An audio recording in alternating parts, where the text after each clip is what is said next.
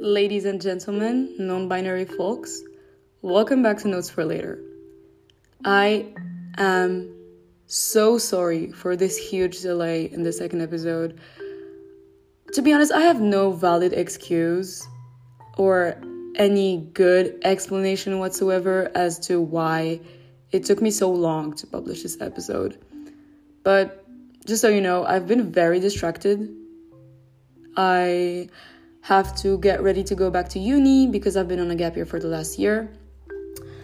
And my classes start on mid-August. So I have to get back to, getting my visa ready, etc. So that took some of my attention. But I also had a lot of plans with my friends. I had to go on trips, etc. So I was very distracted, to be honest. And I didn't want the podcast to be a source of stress for me because I try to really be in the moment, and I don't want the podcast to be something that I have to do regularly with a plan, etc. It might become that when I start classes again, but for now I just go with the flow and try to be as spontaneous about it as I can. Oh, just so you know, I've pre-recorded 2 or 3 episodes that I've kept on my laptop in case I wanted to publish something and I didn't have the time to record anything on the spot. But the thing is, when people started DMing me about the second episode saying, oh, when's the second episode? We've been waiting for so long, blah, blah, blah. I was like, okay, so I'll just publish something that I've pre-recorded already. But then I was like, no, because what means the most to me about Notes for Later is that it's authentic and very true. And I don't want to I want everything I record to not be taught, to be I don't know how to say this, something that's going on right now in my life, something that I feel and think of in the moment that I record. I don't want to sit down and think about things and then make a script and then record them and keep them for later. That's not how I want it to work. So I waited to really feel what I say in my podcast for me to decide to finally work on the second episode. So yeah.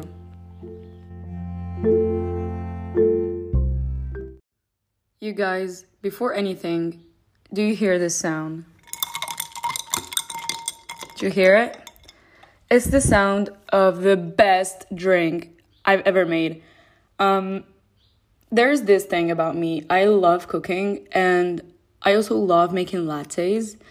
When I was in uni, I loved cooking and making lattes. And I would make, very humbly, the best coffees ever.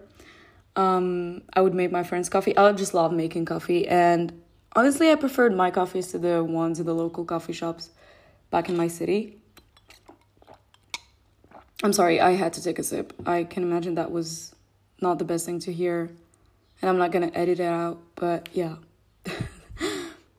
I'm going to give you the recipe as an apology for not publishing the episode earlier. It's salted caramel sauce with soy vanilla milk. I think it's vanilla soy milk. It's all pro or something. With, okay, wait for it, instant coffee. So I never drink instant coffee. I've never bought instant coffee in my life, and I never appreciated it as a type of coffee to drink.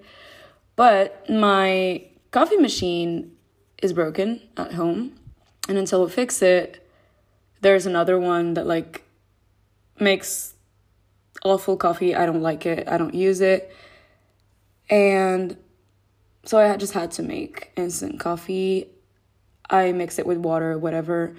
And then I added it to the ice with the salted caramel sauce and the vanilla soy milk thing.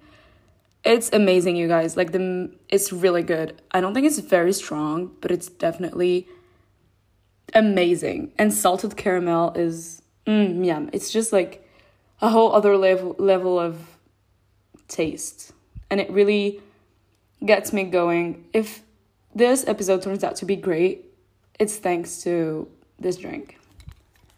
One last thing that I want to get into before actually starting to talk about today's episode is that I wanted to thank you guys. I want to thank you for your feedback, your reviews, your texts on Instagram, your DMs about what you thought of the first episode. It really touched me because obviously it's the first episode of the podcast, the first real work that I've put into the podcast, and also because the topic is a deeply personal one and recording it was very emotional for me. And so yeah, thank you guys. Now, let's get into the topic of the episode. A question that I've always asked myself is, do I really need to be happy? Okay, I know it sounds weird and very pessimistic from a first impression that it may give, but hear me out. We grow up thinking that happiness is the ultimate goal, and we live life with this idea that being happy is what you should try to accomplish in life, and that whatever you do, be it your personal life, your relationship, your hobbies, your job, what you do in the morning, anything you do in your life, be it in a very large scale like career prospects or a marriage or kids, to like very small things like how you drink your coffee in the morning, anything is meant for your happiness. This idea is wildly advertised, and as someone who has struggled with mental health issues, with depression from a very young age, from the age of 13, you feel very marginalized because everything that you go through does not result in any instant or later happiness. And it makes you feel like you're never going to be happy and you're never going to be able to be happy. And this is something that mentally challenged people deal with. I know that a lot of my friends who have struggles with mental health have this idea that I'm never going to be happy. It's so hard to be happy. How can I be happy? And so the hardship that comes with trying to be happy only puts more pressure on I'm really using this word very carefully, unhappy people, to, you feel like a failure because you're not able to accomplish the goal of happiness. So lately I've been thinking, and I talked to a lot of friends of mine about this. Do we really need to be happy? This podcast is not going to be any kind of propaganda as to why happiness is overrated. Don't get me wrong. Happiness is amazing. Endorphins are amazing. Happy hormones are very good.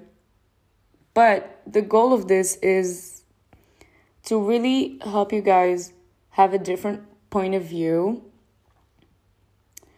and change the idea that I'm only sharing what I think. I'm not a psychologist. I'm not a philosopher. This is just what I think and what helps me deal with my everyday emotions and mental situations. The idea behind this episode is to explore if we can be other things than happy, and if the goal in life is really to be happy. So yeah. When you look up on Google the meaning of happiness, you find that Britannica defines it as a state of emotional well-being that a person experiences either in a narrow sense when good things happen in a specific moment, or more broadly as a positive evaluation of one's life and accomplishments overall, that is subjective well-being. It says also that happiness can be distinguished both from negative emotions such as sadness, fear, and anger, and also from other positive emotions such as affection, excitement, and interest.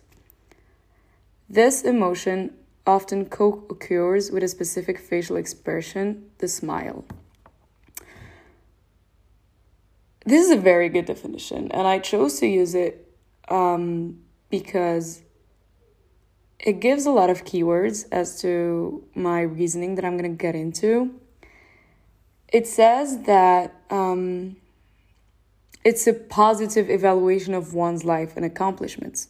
So here, happiness is directly linked to what you accomplish in your life, to what you create, what you do, what you tick in your little to-do list, in your bucket list of goals in your life.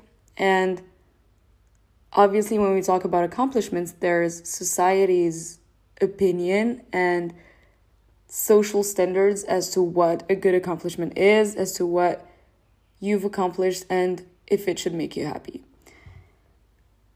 As I said earlier, we grew up hearing that, for example, being poor is not going to make you happy. You need to have a good job to have a stable financial situation in order to be happy, because that will ease you off, that will not bring you more worries, and the less you worry, the happier you are.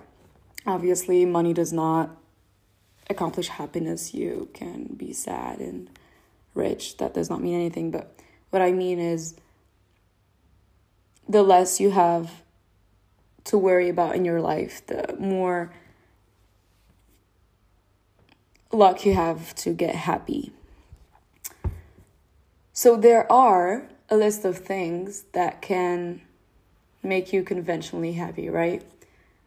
Marriage makes people happy because they don't have to worry anymore about finding someone, about worrying if someone likes them or not, about worrying if, because it's a sacred link of marriage, whatever.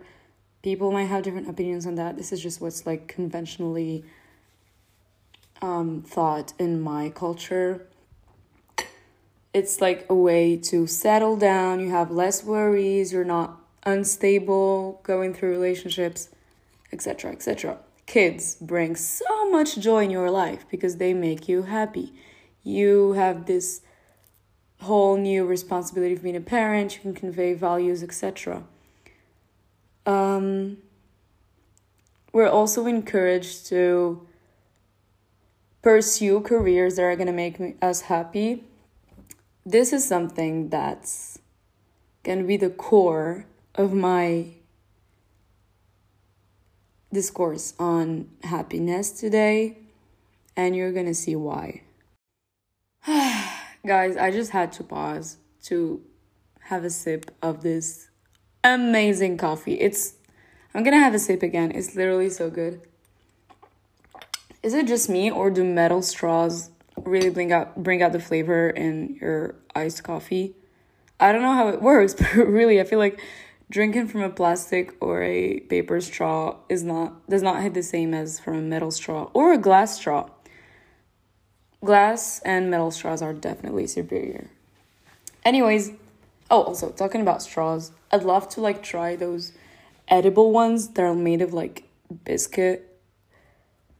I don't know, I've seen them on TikTok. I think it was in Japan or something. I would die to try those, but I think it would melt like with the drink. I don't know. People have probably thought of that and made it not melt. This is a very stupid discussion that we're having right now. But yeah, anyway. What really bothers me the most about this idea that you need to choose a career that you love and that will make you happy is that it's not sincere at all. The ultimate goal behind that is not for you to be happy. It's not for you to have this release of endorphins during 45 years of working until retirement. I don't think that's the goal behind the idea of like being happy. Obviously, it's always better to like, choose a job or a career that will make you want to wake up in the morning and have the slightest bit of enjoyment out of it. But I definitely think that's better than being in a job that sucks and that you hate it, that you don't want to go to, and the very mere idea of it makes you want to throw up. It's definitely better. However, my Marxist leftist self thinks that I'm gonna bring capitalism and leftism into all this because honestly, I think that it's the core of every single conversation you can ever have in today's age. The idea of choosing a job that will make you happy is simply going to make you more productive at that job. This is something that's like very evident to people in business and to businessmen and people who manage groups because, you know, in big companies and big industrial complexes, they tend to like offer their workers a lot more advantages and a lot more comfortable work situations for them to make them happier and more at ease at work and therefore produce more. They do not care about your well-being and they do not care about your mental health, but they care about it when it affects your productivity. So obviously you need to be happy. You need to, in Google, for example, I think everyone has seen those videos. That's the thing. When you're not a native speaker and you try to... English is literally my third language. And I'm over here trying to do like a whole podcast in English. So bear with me. Anyways, I think everyone has seen those YouTube videos about Google companies and stuff like that, where they would like put up video games and general game rooms for their employees to go and chill at, and they would have like this Michelin star restaurant in their cafeteria, whatever, for their workers to like, you know, have a better work conditions in general. It's meant for the workers to be more productive. Yay. But I feel like this idea that's very encouraged when you go to, in high school, when you go see your guidance counselor, they would be like, you need to choose a career that you love, etc., etc. Yes, but why? I definitely believe that capitalism makes us sort of, I don't want to use any harsh words, but it manipulates us in a way to think that having a career that we love, having a career that I love is for me, but it's definitely serving the capitalist purpose before anything else. Now you will tell me, is it a problem? If the system is good and I am good and everyone is happy, then what's the issue? The issue, oh my God, I think the coffee is making me very shaky, and so I cannot speak straight, but I'm doing my best. I think the main issue with this is that it says here in the definition that it's specific happiness is related to a specific moment, and when you project those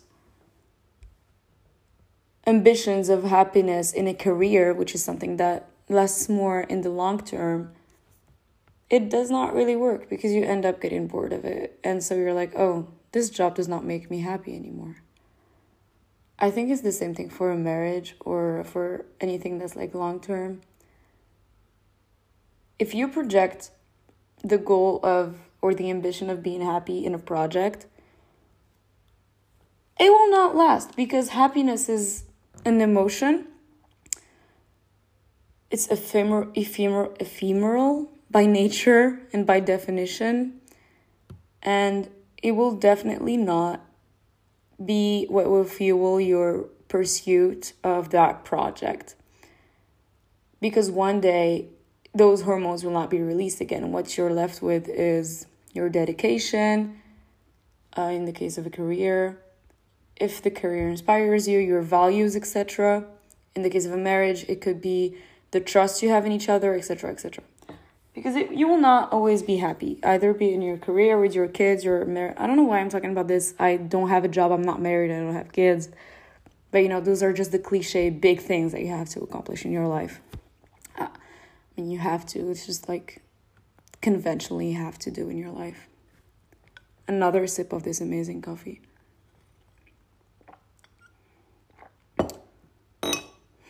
So yeah,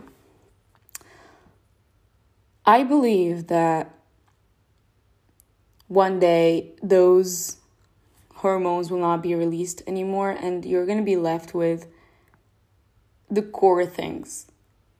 As I said, in a job, it could be your values, your projects, what it means to you, etc. And it's not if it makes you happy or not. In a marriage, same thing. It's the trust, the bond that you built with the person, with your partner, etc., etc. So yeah, in these cases, happiness can fade away and will definitely fade away.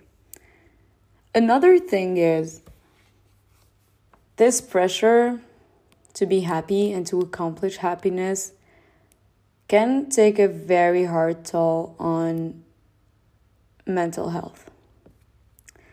I mentioned earlier that I've struggled with depression ever since I was 13. And distinguishing happiness as a goal and other emotions as just emotions is kind of fucked up in the sense that it makes you feel like anything else you may feel other than happiness is not normal, and so it accentuates depression. I know that I have some friends who are not necessarily unhappy with their lives, but just because they're not excited and they're not screaming with joy in their daily lives, they go see a psychiatrist or a therapist and they end up with diagnosed depression. Now, I'm not rewriting the DSM book or trying to give any medical opinion here. I'm sorry. That's not the goal here. I'm just trying to explore what I think and share it with you guys. I believe that if we did not have so much pressure about being happy and just consider happiness as a mere emotion like anger, sadness, or simply boredom, life would be much easier, and some people who are not depressed do not have to go and take these medications, and which end up, by the way, profiting the capitalist system in a way, if you think about it. By making happiness a goal, it makes everything else that's not happy abnormal, and so you need to treat it in order to be happy. By the way, you guys, I've recently seen a flyer for a drug that's antidepressants, and it literally said in French, "This will help you grow the hope back," or something like that. And it was all about, the way to get happy again, the way to find happiness again, etc., etc. It was really, I don't know about you guys, but it really shocked me because they advertise drugs as a miracle solution, and it's definitely not. But yeah, I'm in a third world country, and obviously things are not as advanced, but I hope people pay more attention to these micro details in the future. So yeah, as I was saying, the problem with marginalizing one feeling and putting it on a pedestal will result in automatically classifying any other negative, especially the negative feelings, as bad and abnormal, and so you need to get treated in order to deal with that. The very big idea, and also the last thing that I really want to say and share about this topic, is that I think that the goal in life is not to be happy. At the end of the day, it's a very hard thing to accomplish, and so life, I think, would be much easier if we took out that pressure. Here's the deal. I think that if the goal in life was for us to be happy, primarily, it would not be called life.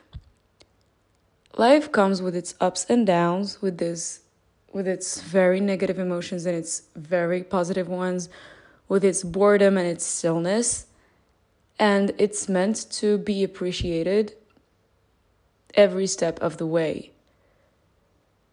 if you feel happy, it's something that you need to appreciate. And if you feel unhappy, it's also something that's worth appreciating. Because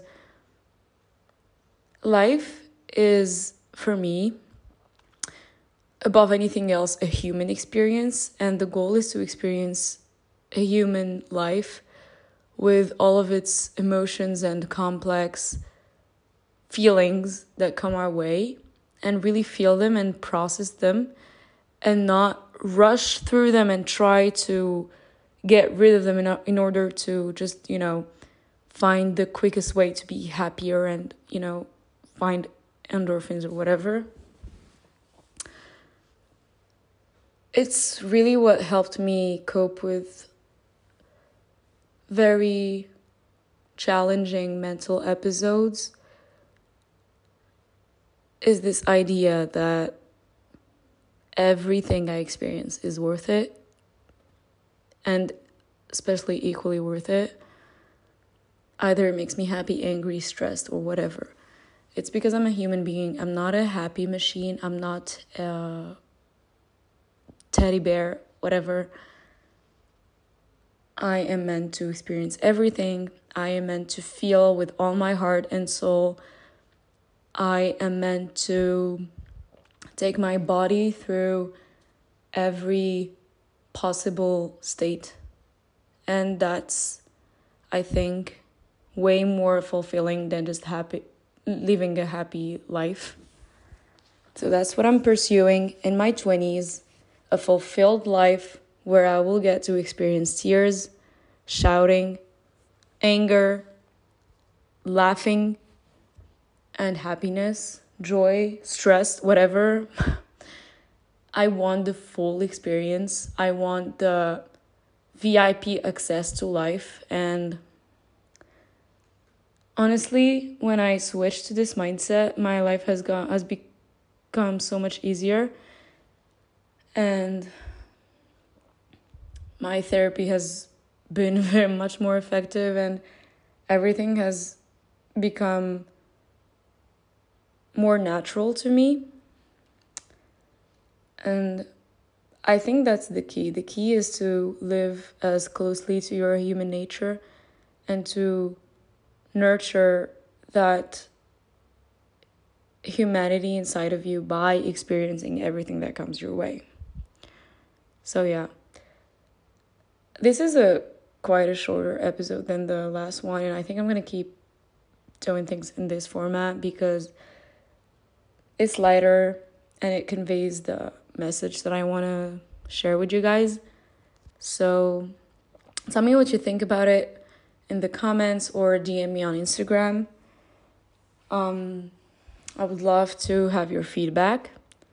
Also, I wanted to add a little something to my episodes. I was thinking that with every episode, I would give a book recommendation. That way, it would, motivate me to read more. And I've talked to this person who DM'd me on Instagram, and we talked about my podcast. And she was like, I would love to hear more of this random content, find more outlets and more platforms with random spontaneous content. And I was like, hey, I read a lot of books that convey this vibe, and so I recommended a book that I've been reading lately. And I thought, if this person thinks that maybe it would be a good idea for me to share, I don't know, movies, books, anything that's very light to read, very relatable, and can just be a very good source of entertainment. So in this episode, I recommend the book Everything I Know About Love by Dolly Alderton.